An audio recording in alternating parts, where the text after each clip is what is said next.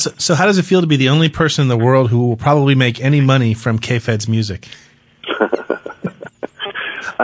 Put that way, I guess I feel pretty good about it. Travel back in time to the 80s, reliving the music. You can't have the Pretenders' first album. That's mine. I bought it. You did not. The catchphrases. Did you have a brain tumor for breakfast? And the wannabes. Sometimes I see him dance around the house in my underwear. Doesn't make me Madonna. Never will. Because just like you, we're stuck in the 80s. Can you say stuck in the 80s?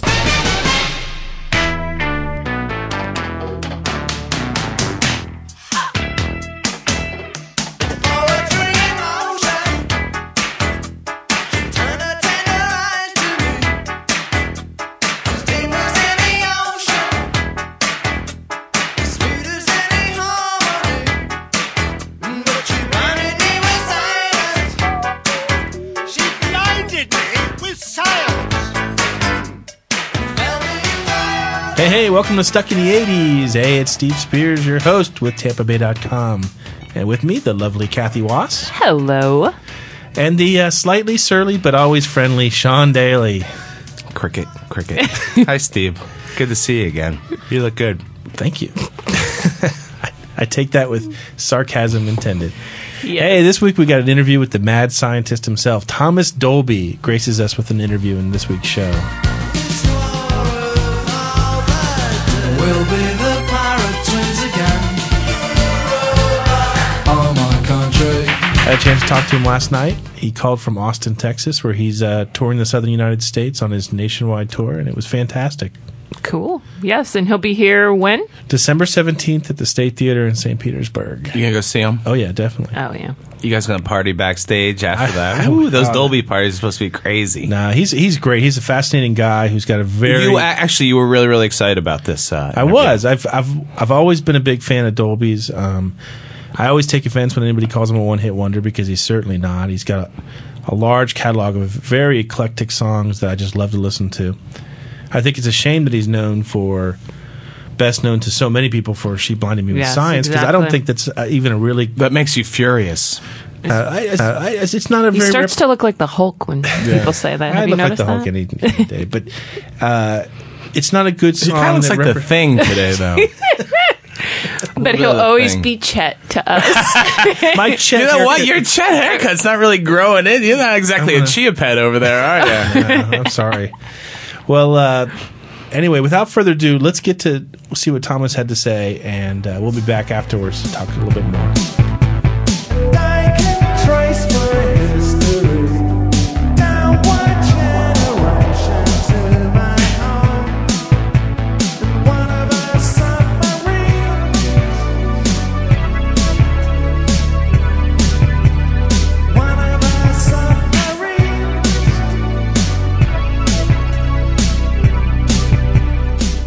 I have the coolest job in the world because today I get to talk to Thomas Dolby. How you doing, Thomas? I'm very well, Steve. Nice to talk to you. How's the tour going? Well, we're still quite early in it. It's been a lot of fun so far. Other than getting sick, which happens, on winter tours. 12 guys sleeping on a tour bus. But overall, it's been really good. It's great that BT's audience, although they're a little bit different, bit younger than mine, they intersect very strongly and have the same kind of sense about the music that I'm playing. So it's really nice to expose my music to a new audience. I read, I think I read it on your blog that a few nights ago you had the cold so bad that you basically just turned it into sort of you spinning music and letting the people dance. Well, it wasn't quite like that. I spun out the instrumental sections and wherever possible, I avoided singing altogether. And then in certain places, I had to either sing an octave down or change the melody altogether, which was an interesting experiment. Now, this tour started with just a few stops in California, and then did it get expanded to a nationwide tour? Yeah, we're heading across the south now, and then to Florida and up the East Coast. Right, we'll catch you here on December 17th at the State Theater in St. Petersburg. What's the reaction from the audience to songs that that they haven't really heard maybe in as long as 20 years? Well, I mean, my core audience absolutely love it, and they love the fact that I'm willing to sort of lift up the tent and give them a peek inside. Many of the songs I start with just nothing, and I sort of loop in one section at a time, starting with, percussion or a bass line or a guitar part or whatever, and once I've got the groove going, I'll start my song over the top. So if it's a song that you've known and lived with for 20 years, like Hyperactive or She Blinded Me with Science or One of Our Submarines, it's a fascinating thing to see. And you can see what I'm doing projected behind me on a big video screen, so it's kind of like looking inside my head. The earth can be any shape you want it, any shape at all.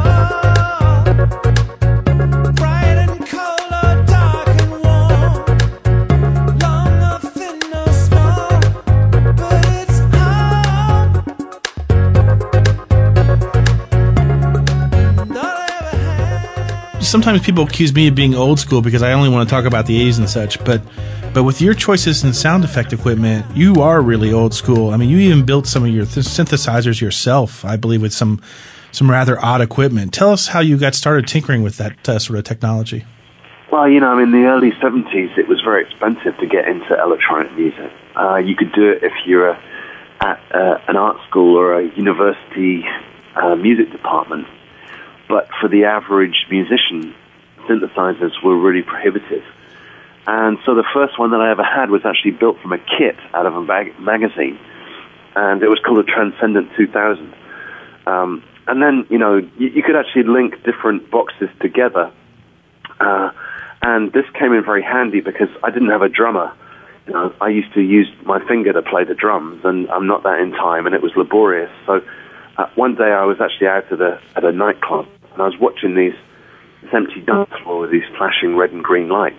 And I thought, wow, that's just got to be positive and negative voltages being sequenced in time to the music. I could use that to play my drums. So I bought myself one of these units and hooked it up to my kit synthesizer. And the next time you listen to the drums on the end of She Blinded Me with Science, you're actually listening to a disco lighting console.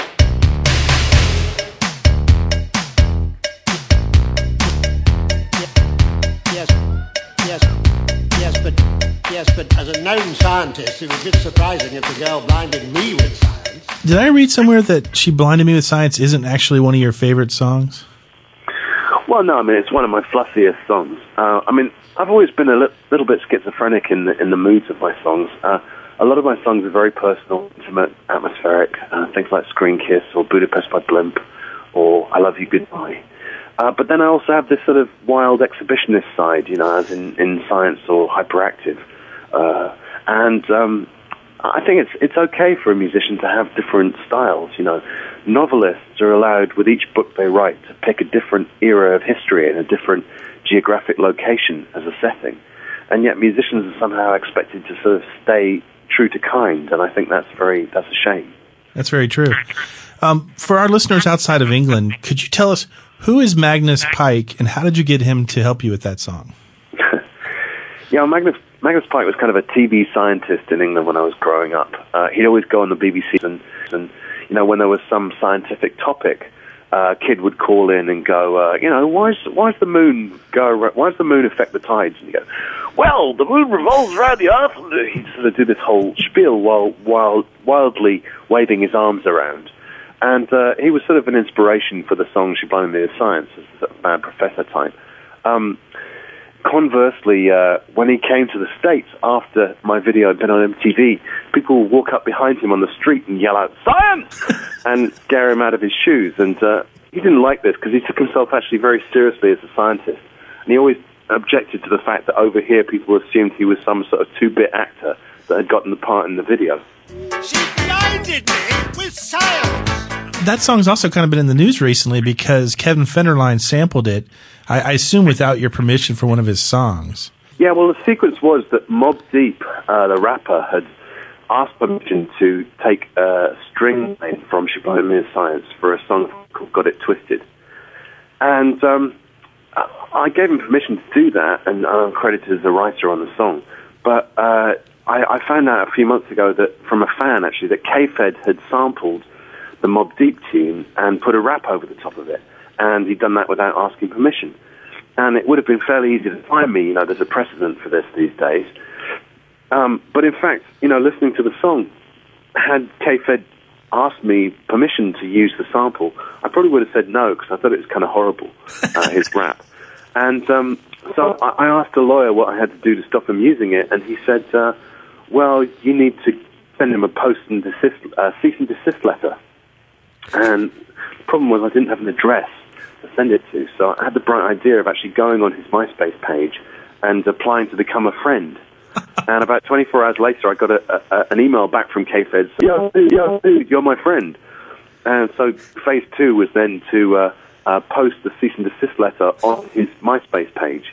But I think there's some sort of weird filter on MySpace where if you post words above one syllable, they get filtered out. So I read the thing, and it sort of went beep, beep, beep, it, beep, beep, beep, as, beep, beep, and etc. And so it made no sense at all. So we were, in fact, able to get in contact with him through Britney's agents, ironically. And it so happened that, we got the thing settled, and the news actually hit of the settlement on the same exact day as the news came out that he and Britney were getting a divorce. Unbelievable. So how does it feel to be the only person in the world who will probably make any money from K-Fed's music? Put that way, I guess I feel pretty good about it. You had mentioned one of our submarines, and I know that's a fan favorite. I know everyone I know is a big fan of that. That song is actually about your uncle, I saw on your podcast. Yeah, that's right. And I recall from the 80s that it got a lot of play in Florida because of all the U.S. naval bases there. It was actually number 1 in the U.S. Forces Top 10 in about 1982, I think, 1983.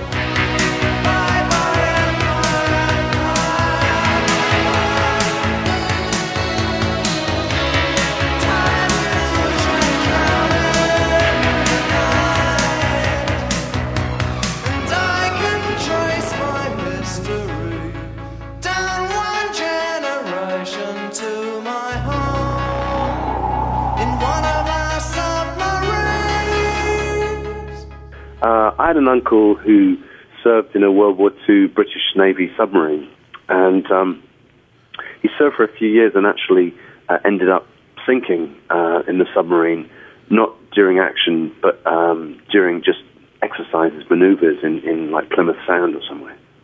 Wow. I was trying to find out online, the inspiration for the song, and I had noticed there was a book written in 1953, but of the same name. Yeah, and that was about his submarine. Oh, it was. Okay, well, there you go.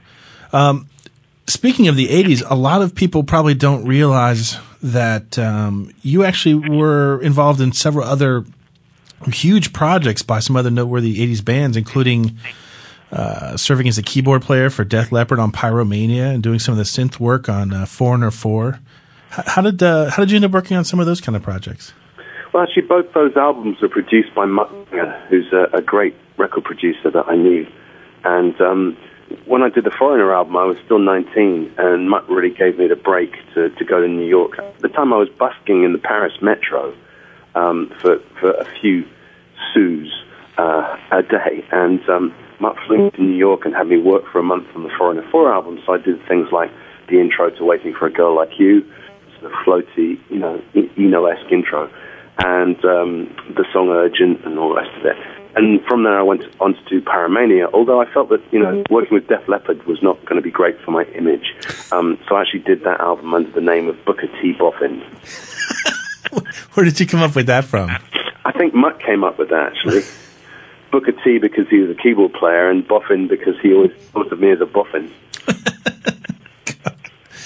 I've actually got a quadruple platinum album at home, awarded to Booker T. Boffin for 4 million sales of Pyromania. Do you still get residuals from that album? Session players are usually paid a fee. Oh, okay. That's my ignorance there. Now, in the early 90s, what led you to set your music career aside? Well, I was getting a bit disillusioned at the beginning of the 90s with the state of the music business. In the relatively short space of time I'd been in it since the end of the 70s, it seemed to have lost all of its charm and naivety. I was growing up in London at the time of stiff records and punk rock and new wave and the underground electronica movement and so on. And during the course of the 80s, and the advent of the CD, it seemed to turn into a numbers game for the record companies. All the big companies were consolidating into a handful that really hold the keys to everything we did at the time. They owned the processing plants and the fleets of trucks, and they had the relationships with mainstream radio and with retail chains and so on. And music fans were increasingly being treated like, just consumers of soap powder or paper napkins or whatever. And I felt it was very fake. And I especially didn't appreciate the fact that, my albums contain sort of fun, fluffy songs like She Blinded Me with Science, but also very personal, intimate songs like Screen Kiss. Straight from a film, forget who is in. Screen kiss, one screen kiss. Blue filter lamps, I put up Vaseline. But all the Russians look the same. Only there's a movie I wouldn't pay to see again. The most important stuff to me was the quieter, more personal stuff. But the record companies kept putting the pressure on me to come up with, She Blinded Me with geometry, She Blinded Me with dentistry, etc. In other words, that they had this standard formula that they applied, and they assumed that I would want nothing better than to just milk it for all it's worth. And so I just felt at the beginning of the 90s that I needed a break from this at the very least. And I'd always been involved in technology in one way or another, and Silicon Valley was where technology happens. Where it originates. And so I decided to go there and try and influence the tech companies and get them to do a better job of integrating audio and music into their products. Tell us about a company that everyone who owns a cell phone should really know a whole lot about, and that company is Beatnik. Yeah, well, I founded Beatnik in the middle of the 90s. It was really my response to, what was going on in Silicon Valley. I felt that the computer companies were too slow to recognize the power of music. And in fact, it was only really, the end of the 90s and the beginning of this century that I think Apple got it right by combining software and hardware in iTunes and the iPod. And now the whole tech industry has stood up and taken note of that. But at the time, it was very hard to get them to pay attention. So I decided to form my own company and do something about it. So I formed Beatnik in the middle of the 90s. And while we had lots of snazzy licensing deals with people like Yahoo and Netscape and Sun and AOL, none of them really had any teeth or any revenue associated with them until we did a deal with Nokia at the end of the 90s. And when Nokia licensed the Beatnik software, they used it to do polyphonic ringtones in their phones. And they put it in all their phones, and it's shipped to, I think, several hundred million Nokia units and most of the world's other leading phone manufacturers. Did I read somewhere that you composed maybe upwards of 300 ringtones yourself? At Beatnik, we had a small production team that composed many of the ringtones that actually got shipped as the defaults in the phones that contain Beatnik software. And eventually, as Beatnik's business grew, I spun it off into my own company called Retro Ringtones. And I was determined to make ringtones more interesting, so we had some very diverse things ranging from sci-fi B-movie sound effects to endangered species mating calls. Now, what led you to set that aside and get back into music again here? Well, when a business or a technology becomes mainstream, it loses some of its appeal to me. I'm really at my most alert when a technology is brand new and nobody really knows how to use it. That's when I can have the most fun with it. So, as Beatnik's business grew and matured, it became for them to just keep an eye on the bottom line. And a company in that state doesn't need me. In fact, they're better off without me because I just confuse people. I'll go to an engineer and I go, yeah, but what if you did it this way and this way? And then he spends the next week not knowing whether to do what the boss says or to stick with the program. So when was it then you decided that you wanted to give it a shot and perform those tours out in California? I really wanted to get back into music, and most of all, I wanted to get in front of an audience again and see where I'm at in 2006, and who my core audience is, which of them had lasted the 15 years or so that I've been away. And I was pleased to find, really through the internet, news groups and forums and so on, But what people were in there discussing every day was, interpreting lines of lyrics in the third verse of Airwaves, or annotating chord sequences at the beginning of Budapest by Blimp. So clearly I had made a connection on quite a profound level back then for people to still be writing about it 15 years on. So I wanted to get back in front of that audience and reacquaint them and myself with the music that started it all out, but to allow myself to update it in 21st century terms with new sounds and new styles and so on. I felt that having done that, I could draw a line in the sand. So 2006 was really a recapitulation for me, and 2007 will be the year when I start to make some brand new music and move forward. What was the idea, or were those the enthusiasm you saw from the shows? Were those what led you to want to create the live CD and DVD for your called The Soul Inhabitant? Yeah, well, the live CD and DVD sort of fell out of the touring I've been doing this year with the Soul Inhabitant tour. Seemed like a natural thing to do. I work with a live VJ in my shows, putting together a live mix on a big screen behind me, a mixture of security cams dotted around my gear with some found footage and bits and pieces of clips from my old videos. So we had the cameras there, and we were able to record a little bit every night and amass an amount of material from the live performances. And I just sort of felt like for the people that couldn't come and see me in these small clubs and theaters, it would make sense to offer a CD and DVD so that we could at least take a snapshot of this show as it stands at this point in time. Now, you have a large catalog of songs to choose from. How did you go about deciding which ones to include on the CD and DVD? Oh, I just picked my favorites. I picked the ones that I felt most strongly about. In fact, from when I first envisioned the whole Soul Inhabitant tour, the strongest image in my head was me up there playing Leipzig is Calling You, which is one of the very first songs I ever wrote, and one of the ones that I used to do in my one-man show back in the late 70s. The trains are running late as you close the garden gate. Step through your steel front door frame. Dinner's in the microwave, sweetie. Leipzig is calling you, Henry. Leipzig is calling you, James. And things sort of fell in after that. I sort of start with some of the darker, more mysterious songs, and it gradually gets more cheerful throughout the set. And I finish out with some outright dance numbers where I'm just sort of jamming on a groove, and the audience has a great time with that. I was listening to the CD the other day, and I think the first moment where it starts to lighten up a little bit is on one of my favorite songs, I Live in a Suitcase. Uh-huh. And I was listening to your podcast the other day where you were explaining the genesis of that song, when you had first moved to L.A. And it's a lovely story. Yeah, initially when I moved to Los Angeles from the UK, I was going to go for a year. I took a 1-year lease on a house up in the Hollywood Hills.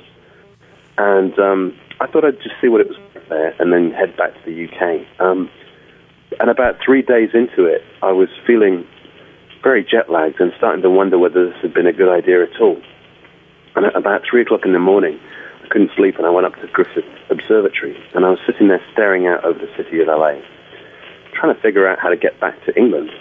And suddenly there was a power outage, and about half of the city went black. And at that moment, I could see beyond the city to the mountains and the desert, and the stars were just coming out. And it was really beautiful, and this melody popped into my head, the guitar motif from I Live in a Suitcase. But it only got its lyrics a few months later when I met the lovely Kathleen Bella, and I fell in love with her and stayed in LA. That was 18 years ago, and I've been in the US ever since. In a suitcase, I live in a suitcase.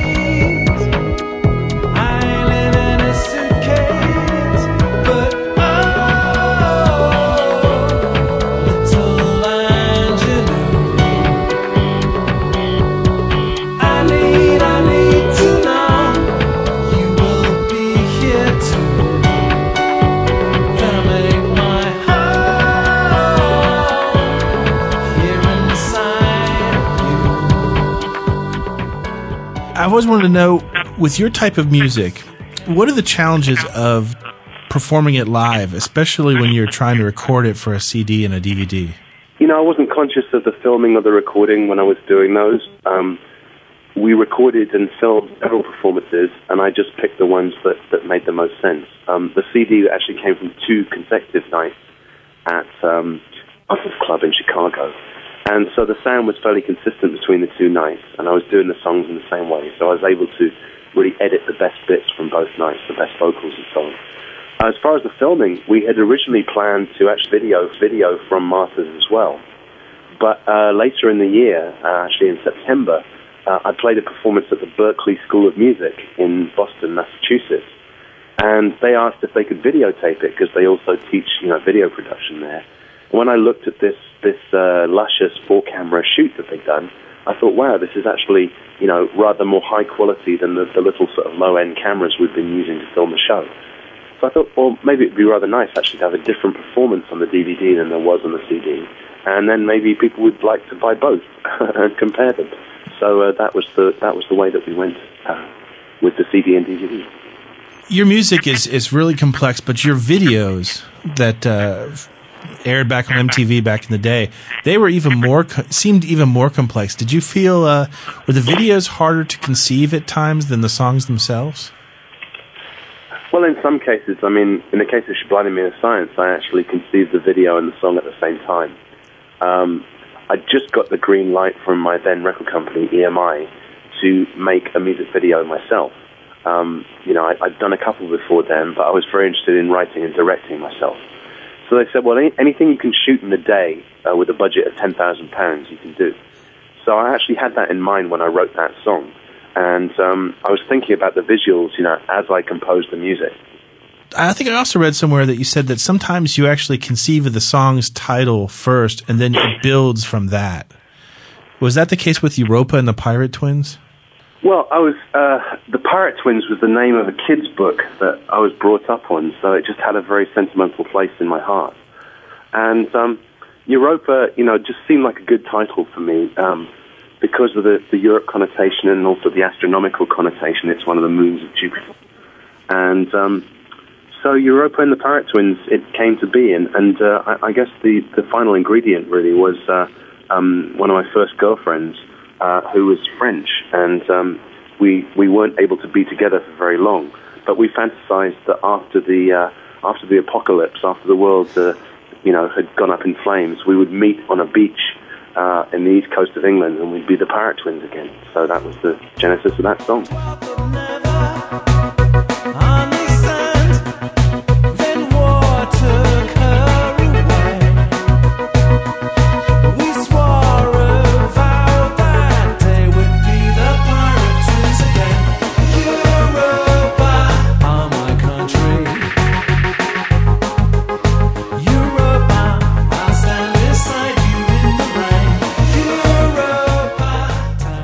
That's my all-time favorite song. It's a perfect love song for the 80s. You mentioned after the tour you were going to start some new material. What do you have in mind? Well, I've been writing a few songs, over the years. I tend to write just while I'm in the shower or while I'm driving my car or just in my head. I don't tend to sit down at the keyboard and write.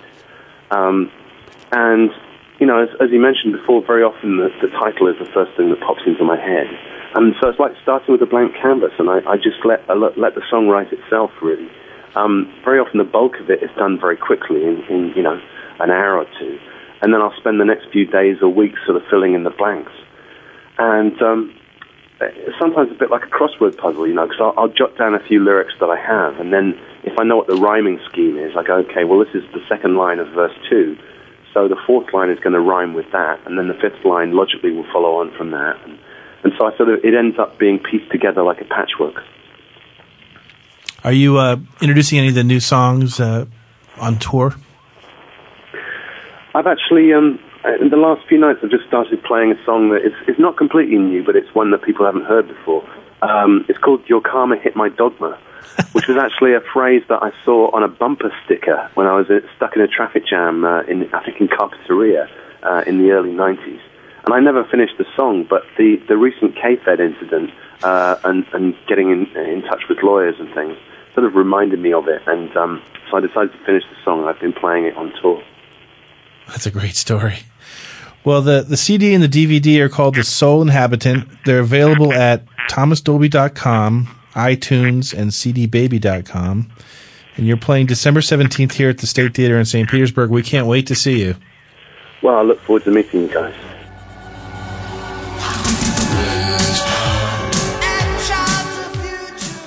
Hi, this is David Pagano from Queens, New York. And I just wanted to mention the fact that at the tender age of 3, I was hooked to a machine. Not to keep my mouth from spouting junk, but because even then it was apparent that I would forever be stuck in the 80s.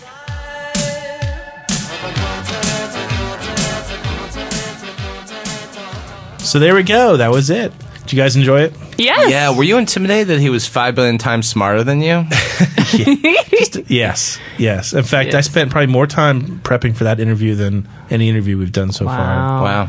I mean, I probably spent 10, 20 hours of research. And Dolby's kind of a badass looking dude, too. Yeah. He looks like he came fully formed from Terry Gilliam's brain, doesn't he?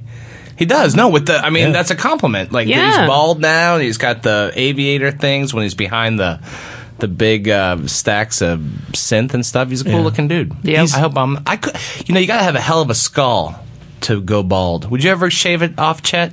Probably not. No. If it This is happens, as close it as we get. happens. The DVD that he's selling right now on this tour, The Soul Inhabitant, it's really interesting because he does a one-man show. And you think, well, why would you make a DVD of a live show if you're just doing a one-man show? But it's fascinating. Yeah. He incorporates a lot of plasma screens behind him, showing scenes from old videos and showing what he's doing and showing his equipment, which is just really unique in itself, really antiquated. He's basically, he likes to junk old equipment and rebuild it into his own little synthesizers. Oh, wow. It's amazing. I can't wait to see him live. But, I was watching. That's going to be cool. Are you going to put plastic bags of rum in your pants when you guys see him live? Please. I'm pretty sure they sell alcohol at the State Theater, so I don't think you need to do that. Do you think he resents having to play She Blinded Me with Science?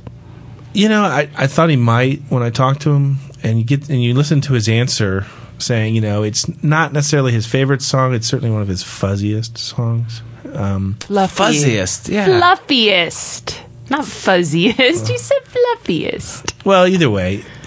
But I think he reinvents it each time he plays it now. And so I like that live album.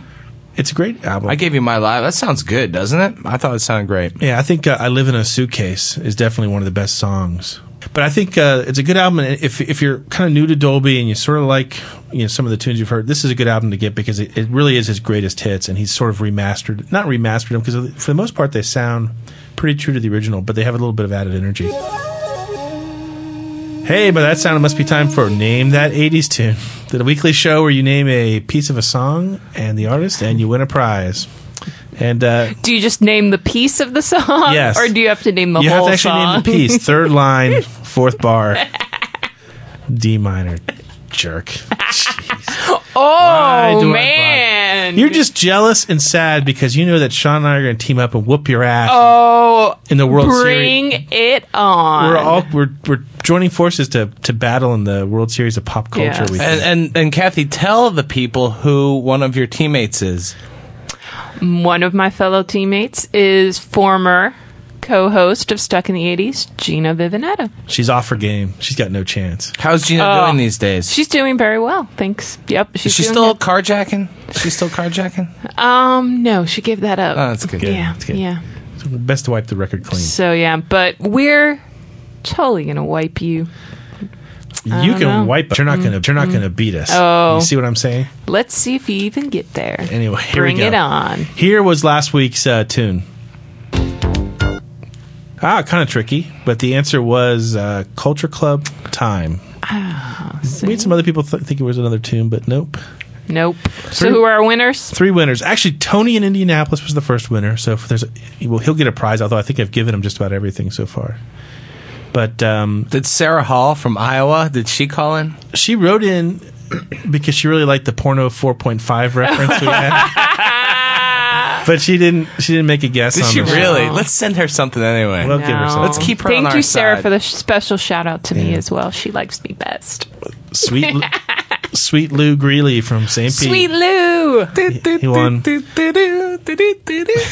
Jennifer Reynolds from Midwest City, Oklahoma. I don't know where that is in Oklahoma, but I'm guessing it's somewhere in the Midwest area. Anyway, here is this week's tune. That's very short, but I think I know it. You know it, don't you, Kathy? I know it. I know it. I know. Anyway, if you think you can name the song and the artist, email us at stuckinthe80s@tampabay.com, and we'll let you know if you're a wiener. This is Mark Kennelly from Glendale Heights, Illinois, better known as Bass Note on the blog. As Thomas Dolby once sang, the earth can be any shape you want it to be, but no matter what shape it is, you can always be stuck in the 80s.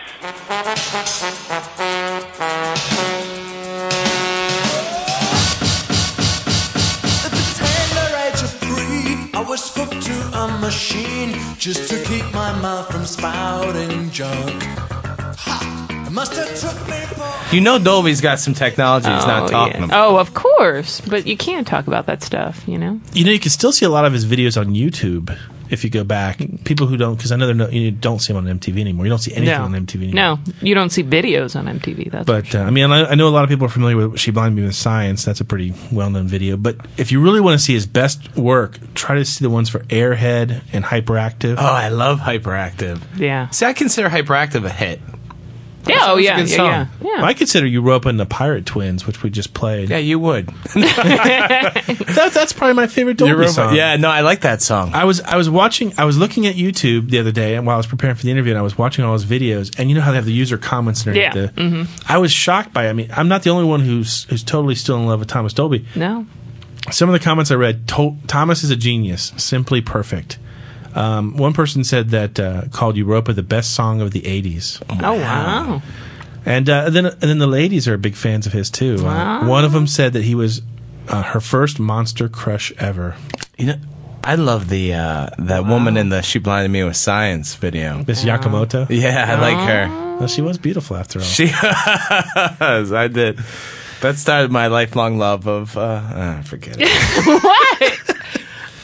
Well, anyway, we'll be catching Thomas's show December 17th at the State Theater. Yes. And we'll be back next week with an all-new show for Stuck in the 80s. And in the meantime, we remain here, firmly stuck in the 80s. Ciao. Stuck in the 80s is produced by the St. Petersburg Times and TampaBay.com. The show is engineered by Dave Morrison. To read our blog, go to blogs.tampabay.com/80s. Email us at stuckinthe80s@tampabay.com, and remember to subscribe to the podcast at iTunes.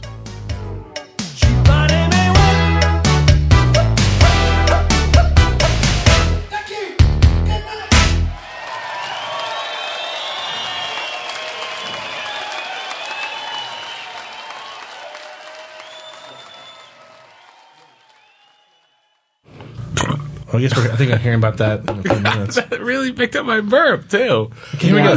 Okay. That was really bad. That was, ew. I feel dirty.